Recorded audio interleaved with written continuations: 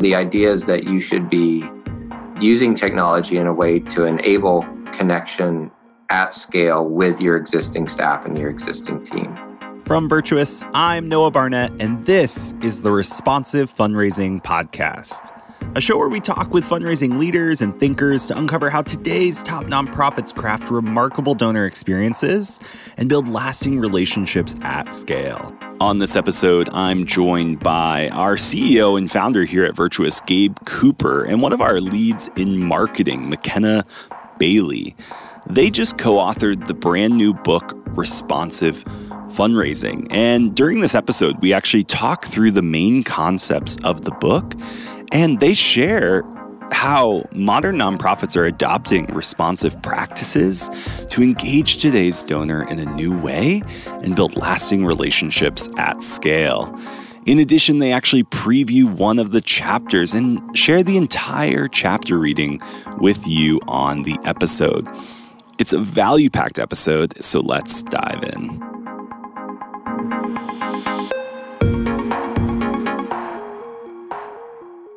We noticed as a team and as people who have been in the fundraising world for a while, I know that was part of the beginning of your career, that there's this conversation around growing generosity, lasting donor relationships. And we noticed that the conversation sort of stopped around the idea that if we had more resources, we could do this better. We're stretched thin and there's not a lot more that we could be doing. And I remember hearing the story about Kodak back I think it was in the 1970s, they had an employee on their team who, with imagination, he thought about the ways that a camera could become digital. And at the time, Kodak was 90% of the film being sold worldwide. And they just didn't see a future where they wouldn't be on top, where they wouldn't have film be their number one revenue generator. And so they sort of told him, thanks, but no thanks. And they stopped the progress on the digital camera. And now we know sort of in retrospect, what a mistake that was. And they turned out to be, eventually they had to go bankrupt because they just didn't invest the resources in digital cameras in the time that they needed to. And one of the reasons why I think it's so important to pass that story along to nonprofits and fundraisers alike is that it isn't a resource problem as much as it is a focus. Because Kodak at the time was the number one. They had all the money in the world to invest in digital cameras, but they didn't see the future as it was. They saw it as it always had been. And so we really want this book to push fundraisers to see the growing bubble that they're facing and think about creative ways and ways that donors are telling them to pivot and to think creatively about their relationships and the fundraising tactics that they use. And so that's really the point of the book, is to push the conversation to a new place where we can start inspiring fundraisers and getting them to think about the new world and the new donor experience in a way that is relevant and valuable to the individuals who are giving to their causes. That's great. I love that story. I think it is so useful for nonprofits to sort of hear about that, because I do think we're in this period right now where the world has changed. You know, to use that story, the digital camera has now been invented, and I think for nonprofits that realize that the world has changed, they can flourish and grow generosity in this new reality. For the ones that aren't able to adapt, there's going to be, sort of a reckoning like there was for Kodak in a sense. And so a lot of what we've seen, I think, particularly in the last 15 years, is that there's been this fundamental shift where the world nonprofits fundraising has fundamentally changed. And there's been several things that have shaped that. I think that technology is part of it. If any of you kind of open up your phone right now, what you're going to notice is a bunch of push notifications and emails and texts that are hyper personalized to you. All of your favorite brands seem to know everything about you. They know what you like to eat, where you like to work out. They know what you like to wear, what time you go to bed, what time you get up, and all of those communications, whether it's your news feed or Facebook or I joke, even your local pizza place seems to know everything about you. And so we live in this world now where everything is hyper personalized. The other thing that's happened has been this kind of erosion of trust. So people used to trust big nonprofits to sort of tell them where to give and how to give. But there's been an erosion of just trust in institutions generally. And so now people trust their friends or family or trusted networks to tell them where to give and how to give. As a result of these shifts, we've seen giving from everyday donors, sort of mid and low tier donors, decrease by as much as 25% in the last decade. And that's not total giving. Total giving remains kind of the same because major donors are stepping up to fill the gap, but the total number of people giving has decreased. And it has a lot to do with people just feel a little bit uninspired and alienated from their favorite nonprofits who still kind of send out spray and pray, direct mail, direct response marketing that acts as a wet blanket on generosity. And so we kind of believe that, if nonprofits can make this fundamental shift to being more responsive to donors, to actually listening to their donors and begin to personalize communication around each donor's passions and their capacity, the stage of life they are, where they are in the donor journey, that we can sort of turn the corner and rebuild generosity in this country. And so hopefully that's helpful in understanding the problem. I did want to talk briefly about kind of the three core tenets of the responsive framework. So it's listen, connect, and suggest. But McKenna, I'd love to hear you talk a little bit about what we mean when we say listen. Sure. I think to the point of the technology and the way that we're constantly inputting our preferences in anything we interact with, whether that be through our friends, through social sharing and just talking and engaging online, or, the way that we shop, we all sort of, as organizations, have access to unprecedented amount of data, which sounds overwhelming, but when you sort of are intentional about what you're tracking and what you're listening to from your donors specifically, they're telling you where they want you to go. They're telling you what they want to hear from you. And so it makes it easier to focus on the things that are most relevant and most meaningful to them, so that you have those personalized relationships like you do with your major donors. This is just a way to use all of the inputs and all of the behavior and engagement data that is at your fingertips and create those relationships that you already are doing, but now it's at a scale that helps sort of supplement those major donors. And to listen to them is to let them lead you and let them guide your strategy, rather than sort of saying, this is what worked, so let's try this, but let's do more. It's being smarter with your engagements and your messaging and what you're putting out there, so that you don't have to do it as frequently, because each time you're getting that ROI that you need to be sustainable and to grow in the future. Yeah. And I think a great example of this that probably everybody has seen is their experience when they go to Amazon.com and Amazon.com magically knows they need to reorder dish soap, right? Or they go to Facebook and Facebook magically knows that they want to see the Avett Brothers and they're going to be in concert soon in their city, right? There's all of these sort of hyper-personal connections, and the technology that allows a Facebook or Google or Amazon or Spotify to create those personal experiences, that technology is available to nonprofits today. So this isn't some sort of mystical, abstract listening. This is actually paying attention to real digital signals that are out there today, like how people engage with your email, where are they visiting on your website, what channels do they respond in, what does their social media profiles say that they're most interested in, who are their friends, who do they live next to. These are like real actual data points you have today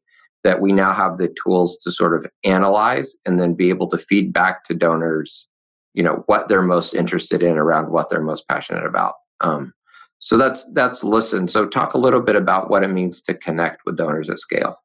Sure. I think that the main point when we talk about connect is that we don't want to put our focus on any one channel. We want this to be a multi-channel engagement with donors, because we still have people who care most about direct mail pieces. We still have donors who care most about emails, or they just want to be able to text yes, and that gives you $10.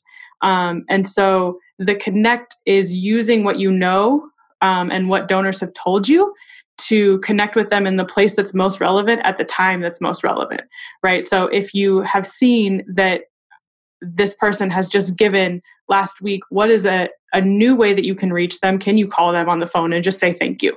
And don't have any sort of motive behind the call rather than just making that connection to say, hey, we appreciate you, to set you up so that the next time you make an appeal, it's on the right channel with the right messaging, and it makes the donor feel like more than just an ATM. It's really meeting them where they're at in a way that makes most sense for them and their journey and the point that they're at with your nonprofit. Yeah. And I think the important part is, and here's where nonprofits sometimes can get a little bit panicked because you think, yeah, no kidding, I'd love to connect personally with all 10,000 donors, but I'm completely strapped. My staff as it is overworked and spread thin. There's no way, it's all we can do just to get the monthly appeal or monthly newsletter out the door.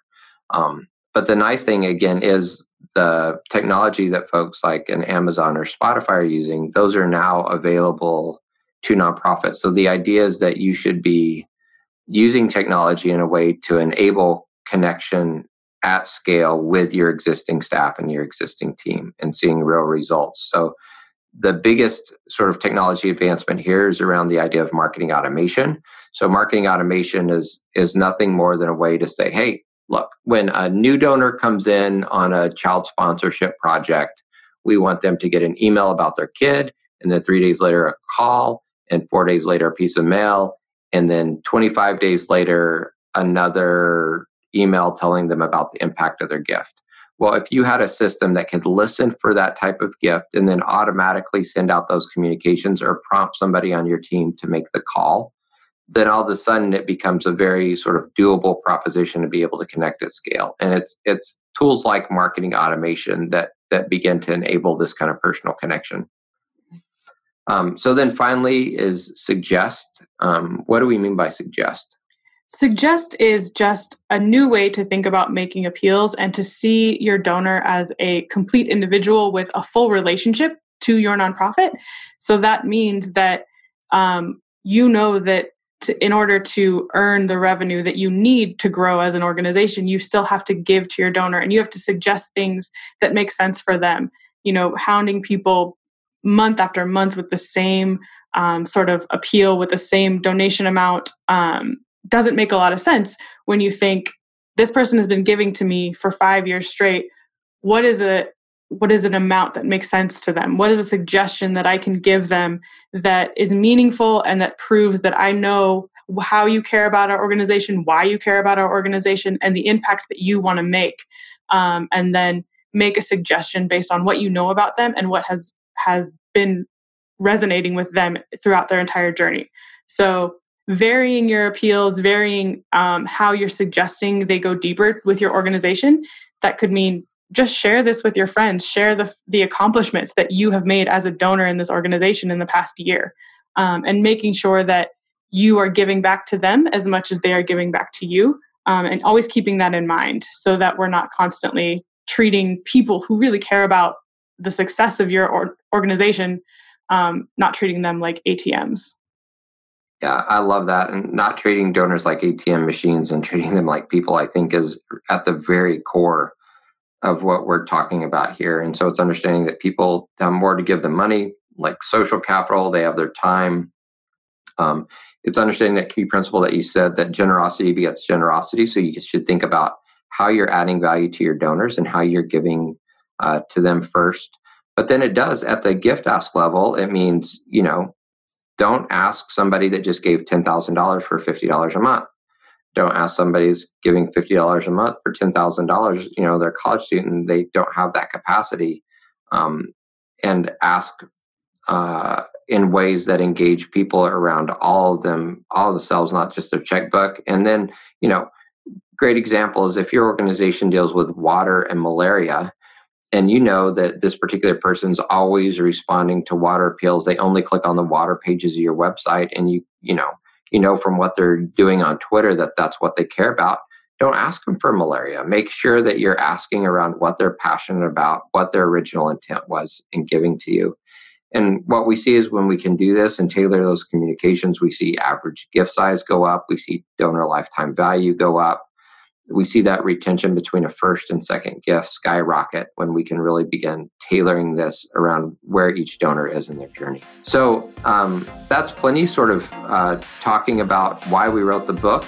Hope you enjoyed that, and stay tuned here to listen to a chapter on our book around modern donors. Thanks so much. Thank you.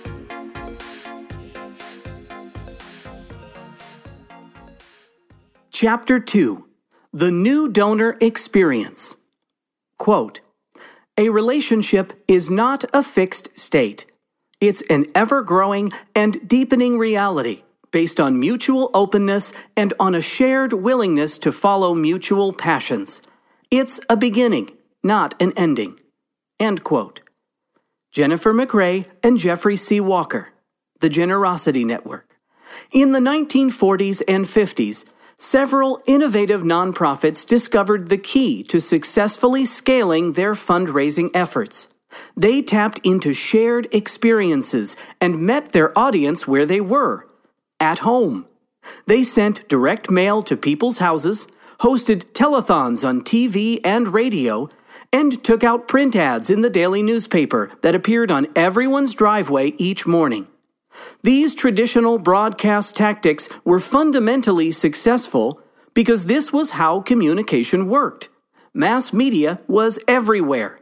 Everyone watched live viewings of American Bandstand and read the same front-page story in the local newspaper. Nonprofits could reach a wide audience with a single message because they knew everyone was consuming that message the same way. Suddenly more aware of different needs across the globe, the average donor in Lincoln, Nebraska could now contribute to those causes through direct response. They mailed in their $50 contribution and could feel a sense of generosity and warmth for supporting a good cause. And when the next call for support arrived in the mail, or by phone, or via television, they would respond again. These models thrived for the next 50 years because mass media was the only media. Consumers weren't presented with any alternatives. They couldn't turn off the TV to watch a show on their computer. And they couldn't halt their newspaper subscription and scroll through multiple online news outlets for other stories on their phone. And they certainly couldn't conduct their own research on the internet and find nonprofits making a difference in a cause that mattered to them. And then the internet arrived, and everything began to change. The lack of evolution in nonprofit fundraising. As the internet evolved in the late 1990s and nonprofits started the move to digital fundraising, they only marginally modified their old push-based direct response tactics to work in a digital world. Monthly direct mail appeals were simply repurposed as email appeals. Donor brochures were translated into websites, and radio broadcasts were made available online. The internet was nothing more than a digital replica of traditional fundraising models from the past 40 years. Before our new connected age, push-based direct response tactics were tolerable. They represented the only means available to many nonprofits to connect with a broader audience. Generic direct mail acquisitions or telethons might yield a small response rate, but the lifetime value of the new donors justified the expense. Plus, what else could they do? Following the advent of more personalized digital experiences and the democratization of information on the internet in the mid-2000s, typical response rates started to shrink. And, more importantly, donor retention suffered, and donors began to feel alienated by the barrage of institutional, impersonal broadcast communication. By 2008, the release of the iPhone, Facebook, and Twitter helped to put a nail in the coffin of broadcast-style fundraising. Response and retention rates have dropped, and leading nonprofits have realized that they can no longer hound donors with the same messages and hope for a better response.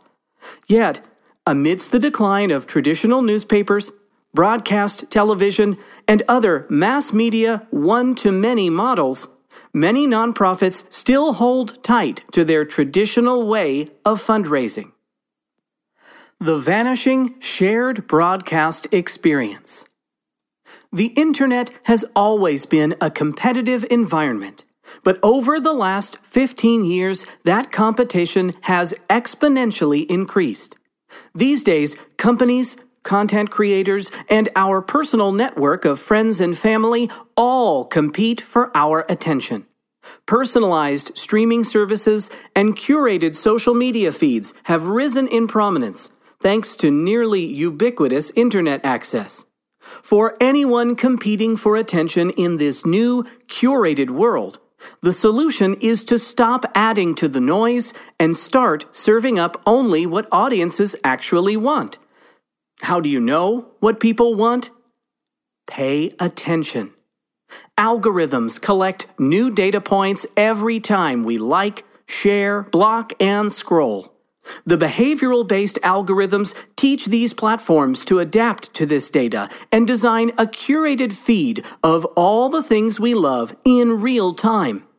As a result, our universal experiences are shared between fewer and fewer individuals. We no longer tune in to the news cycle via nightly network news or patiently wait for the next episode of Seinfeld on Thursday nights. In its place, we have smaller communities filled with more passionate, like-minded people. We share particular interests, preferences, and community with people whose hyper-connected, curated worlds look like ours. We not only choose our entertainment, but we also choose when we will consume it. We create social media groups and group texts to keep in touch with the community we truly care about. And we share the information that matters most to us with them. We don't follow news outlets. We custom design our news to give us updates on the topics we actually care about. And anything that falls outside of our spheres of interest typically remains out of sight and out of mind. That doesn't mean that we've stopped caring. We've just started to care in different ways than we did in the past. In fact, millennials, as digital natives, tend to care more about the specific things that enter their world. As noted in the Washington Post, quote, "While previously generations may have been motivated to volunteer by their companies, millennials are much more likely to be influenced by their peers than by their supervisors, 65% to 44%.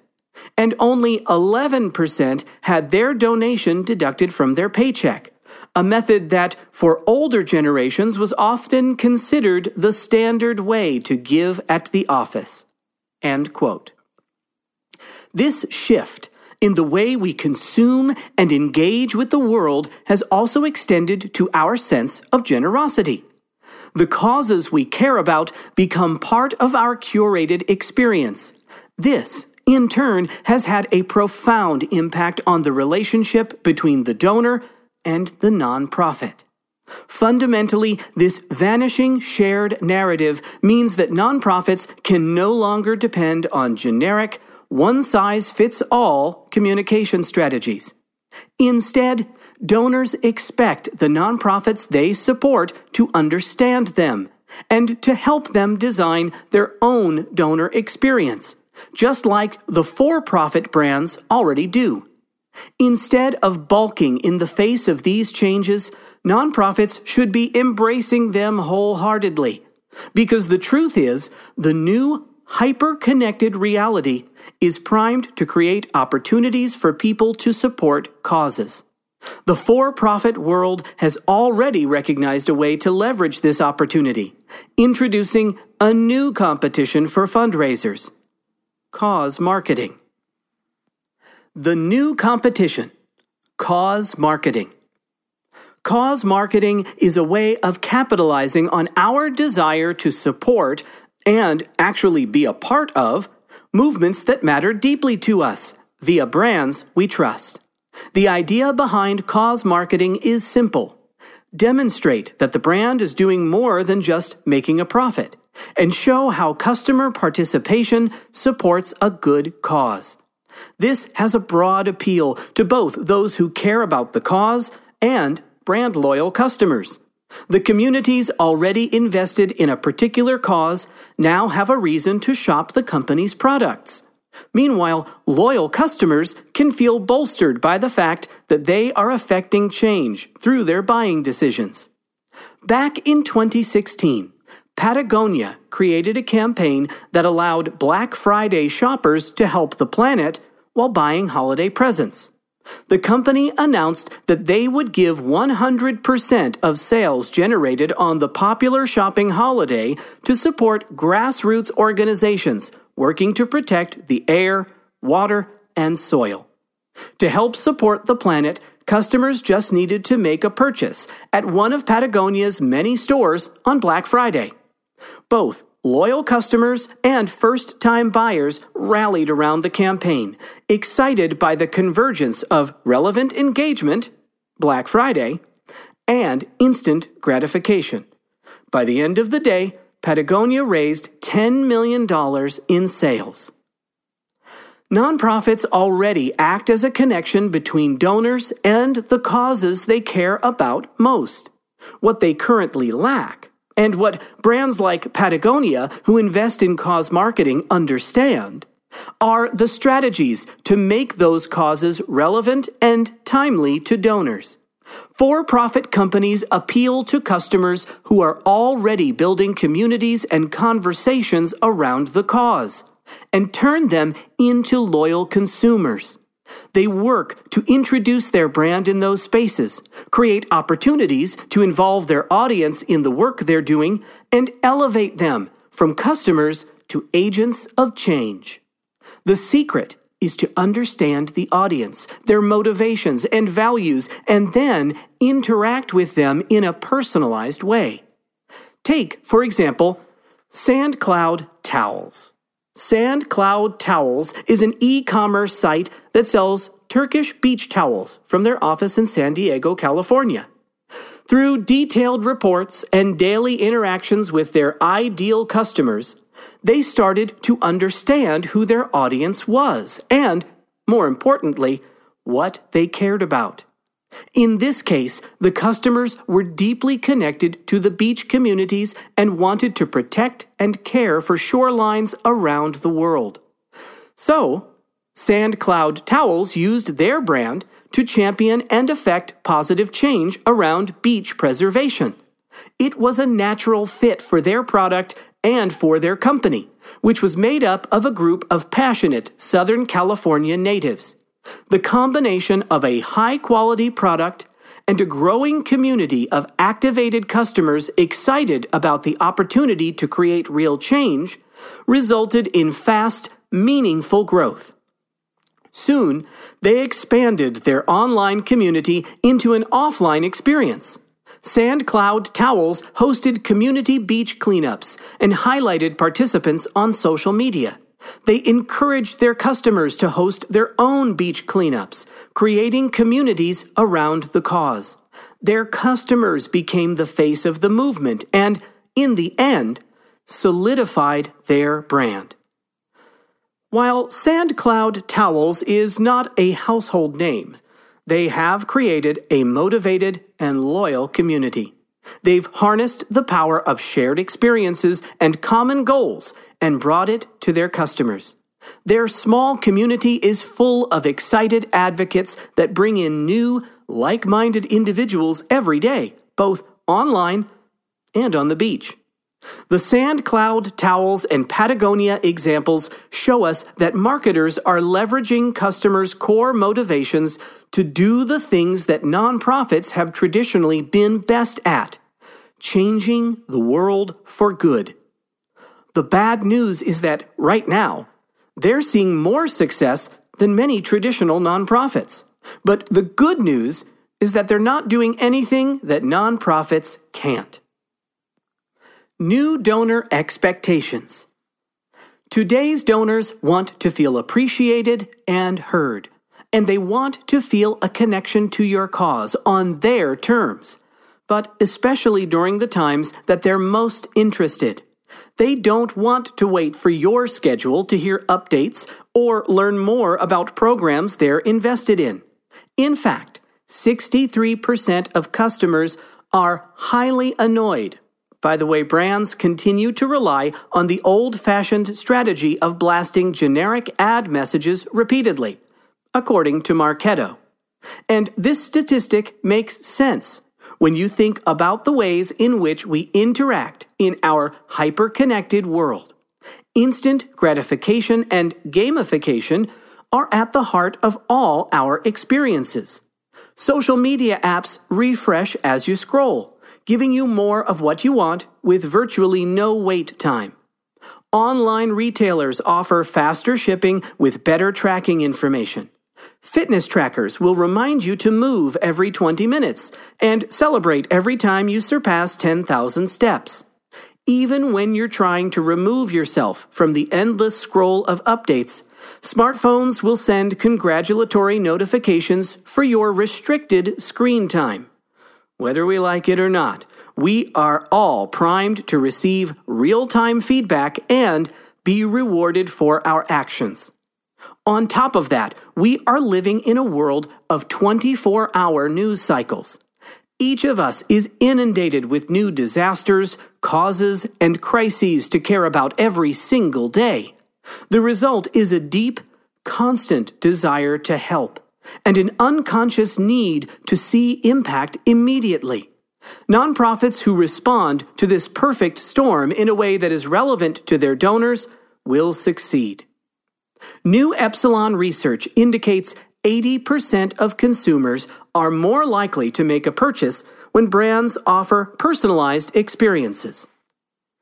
Kevin Mabley, SVP Strategy and Analytics, told Epsilon, quote, "Digital transformation is no longer optional. It is required for brands to improve customer experiences and remain competitive. The research findings are further evidence that bringing together customer intelligence and customer experience to drive personalization has a direct impact on a brand's bottom line. Yet, many brands are still lacking the end-to-end digital maturity required to be successful, including a customer-centric organizational structure, connected and integrated marketing technology, and actionable data-driven insights." End quote. Unfortunately, most nonprofits are stuck using models that make it almost impossible to respond to donors personally at scale and move away from traditional broadcast-style experiences. The result is underserved donors who aren't inspired to give because they can't find an organization as passionate as they are. The magnified importance of authenticity and trust in fundraising. Trust, transparency, and hyper-relevant communication are even more important to nonprofit donors than the average consumer of a product. Choosing a charitable cause is often a much more personal decision than buying a new rain jacket or beach towel. Indeed, charitable giving is more often than not born from a strong personal motivation. A couple unable to have their own kids instead sponsors children in Uganda and India. A mother uses charitable giving to introduce her children to social issues and promote global citizenship. A son who lost his dad to a rare cancer now fundraises for a charity that supports early detection programs. A Vietnam War veteran knows the hardship of reintegration after deployment and supports 3 organizations working to fill this gap for younger men and women returning from active duty. Giving is massively personal, yet charitable organizations are losing individual donors because they are unable to provide the personal connection that today's donors have come to expect from their favorite brands. In order to compete in the age of digital distraction, nonprofits must start leveraging more responsive fundraising tactics to tap into the population's already present desire to affect positive change. As Jeremy Beer says in The Forgotten Foundations of Fundraising, quote, "Weaker transactional relationships are characteristic of the least successful organizations. Stronger relational connections characterize the most successful organizations."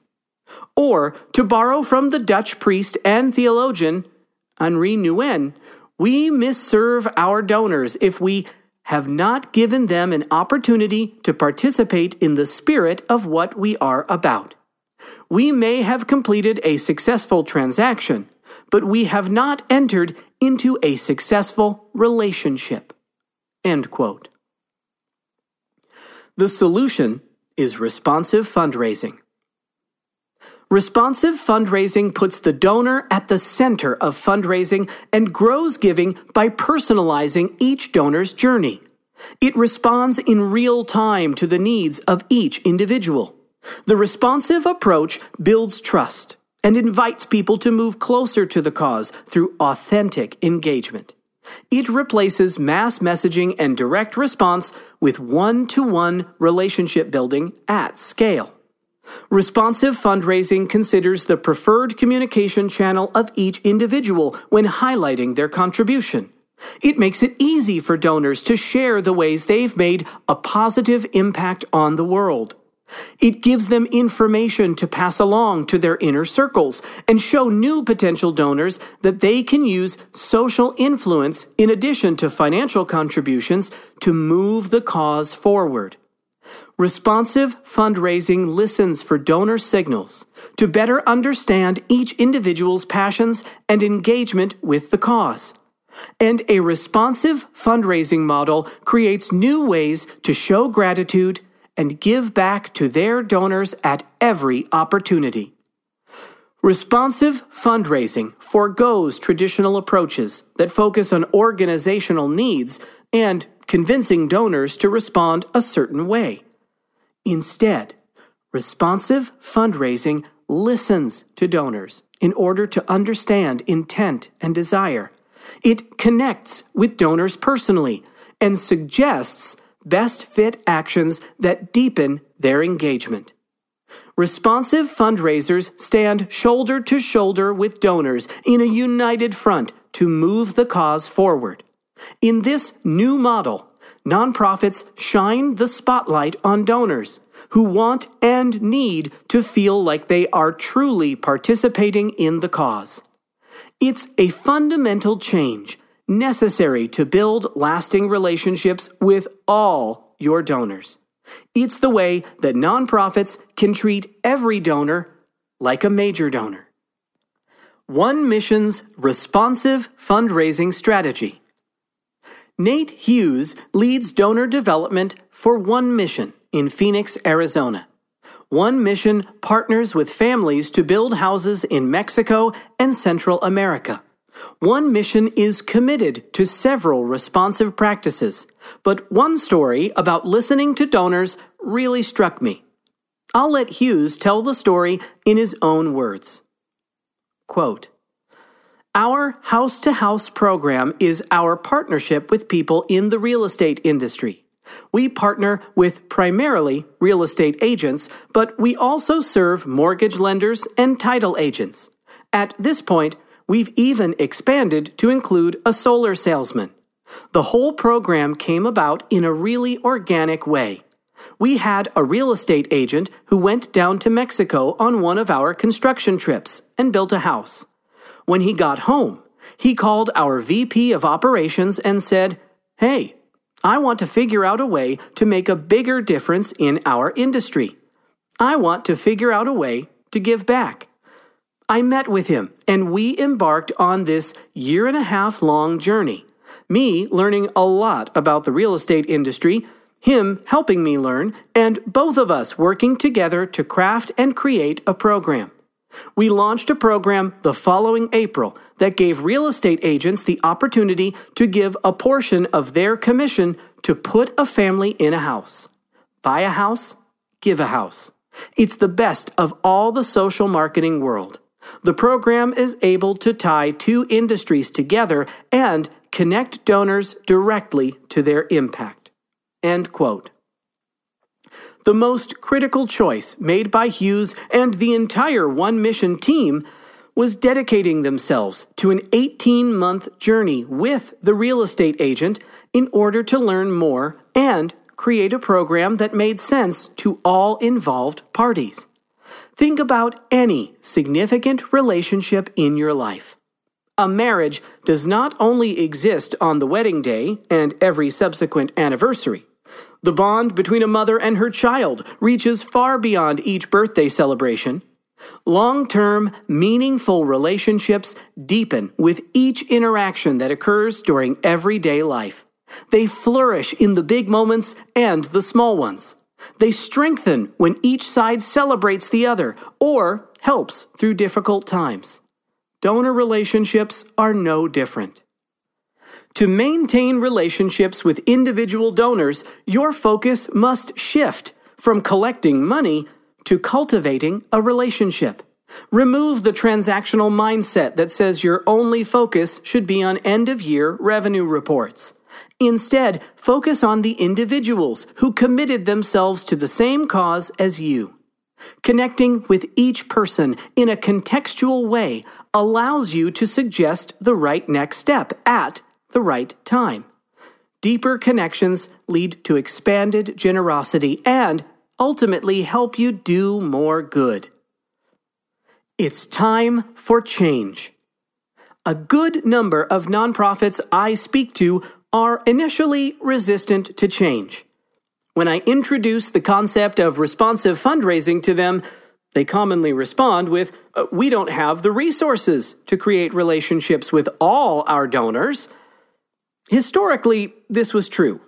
The average donor development officer can realistically only maintain relationships with 100 to 150 major donors, which means that the vast majority of donors receive the exact same communication from the organization, the same mail piece, email, and web experience. Many organizations I talk to insist that a more personal approach is unrealistic, and besides, our strategy has always worked in the past. In a sense, they are right. It is unrealistic for your staff to build personal relationships with 10,000 plus individual people. And your current method did work in the past. But like it or not, our world has changed. Remember, these days, donors expect to see their impact immediately. And if they don't, they can move on to another organization, stop giving altogether, or find other outlets to make an impact. The good news is that the reason donors expect what they expect is because it's possible for nonprofits to meet those expectations. The risk of not adopting a responsive approach to fundraising has become too high. Ignoring what your donors care about and how they're telling you to communicate with them is to show them the door. Donors can find personalized experiences everywhere, and they are aware of the number of problems that exist and need help. If you're not being responsive to them, they will move on.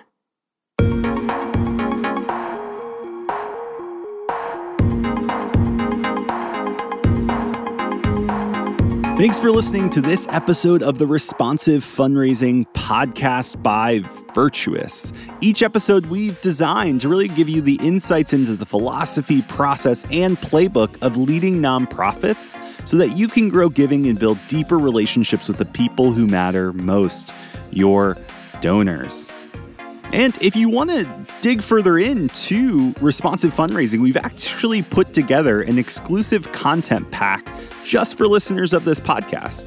If you go to virtuouscrm.com/podcast, that's virtuouscrm.com/podcast, you can download a content kit that includes the Responsive Fundraising Blueprint, which outlines all of the strategies that are involved in implementing responsive fundraising. You'll also get the Responsive Fundraising Playbook, which includes 20 plus plays, which are basically strategies that you can implement today at your nonprofit to become more responsive and ultimately raise retention and increase giving. We'll also throw in a bunch of other resources and content that is going to be helpful for you as you think about how you're applying responsive fundraising at your nonprofit. And it's completely free. You can grab that at virtuouscrm.com/podcast.